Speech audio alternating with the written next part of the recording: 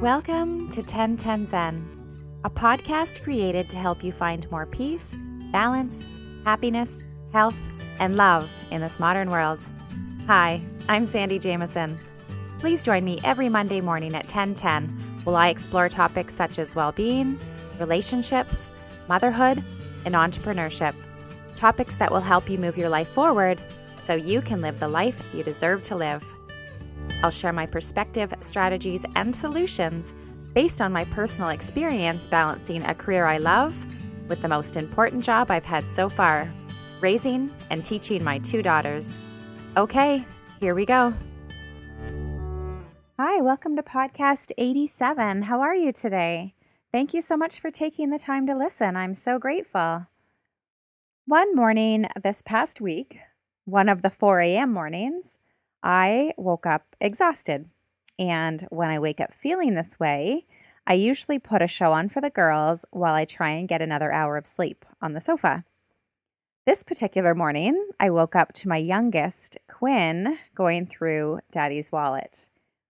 I recall seeing it on the coffee table before lying down, but didn't really think anything of it. However, in retrospect, I don't know why I didn't move it. She's pretty sneaky like I was at her age. So as you can probably imagine, this maybe even has happened to you, everything was all over the floor. I wasn't happy with her, and I told her that it was disrespectful and not her business. And I put everything up on the counter for Derek to deal with when he got up. And so when he woke up and saw the mess, he also told Quinn of his disappointment. He was frustrated and short on time, so I started to clean and organize it for him. By this time, it had been 2 hours, and I wasn't feeling anything negative about it anymore. It was time to look at it with a different perspective, with a positive perspective.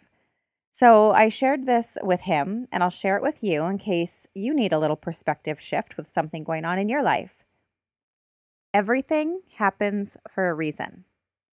Everything is here to teach us something or to show us something. Derek's wallet was essentially packed with garbage. Old business cards, old credit cards, and old ticket stubs. I put everything back that I knew was important, and everything else went into a baggie for him to deal with later. When he got home from work that day, he even commented how light his wallet felt. And then he was able to go through the pile I left and make a decision on what to keep without the frustration that he felt earlier that morning. Old things can hold us back. It's stagnant energy. It's the past. It was time to let go. So even though Quinn was in the wrong and had no business pulling apart her daddy's wallet, it happened and actually helped her father to let go of a past that he didn't realize he was holding on to. And really, it was accessible. If things are important to us, we need to put them in a safe space. I teach this to my girls all the time. What else can we learn from this? Learn to take the time to go through our things. Learn to let go of the things that we don't love and that we don't need. This can be a wallet, our closets, a purse. And I hear you loud and clear, universe. It's time to clean my car.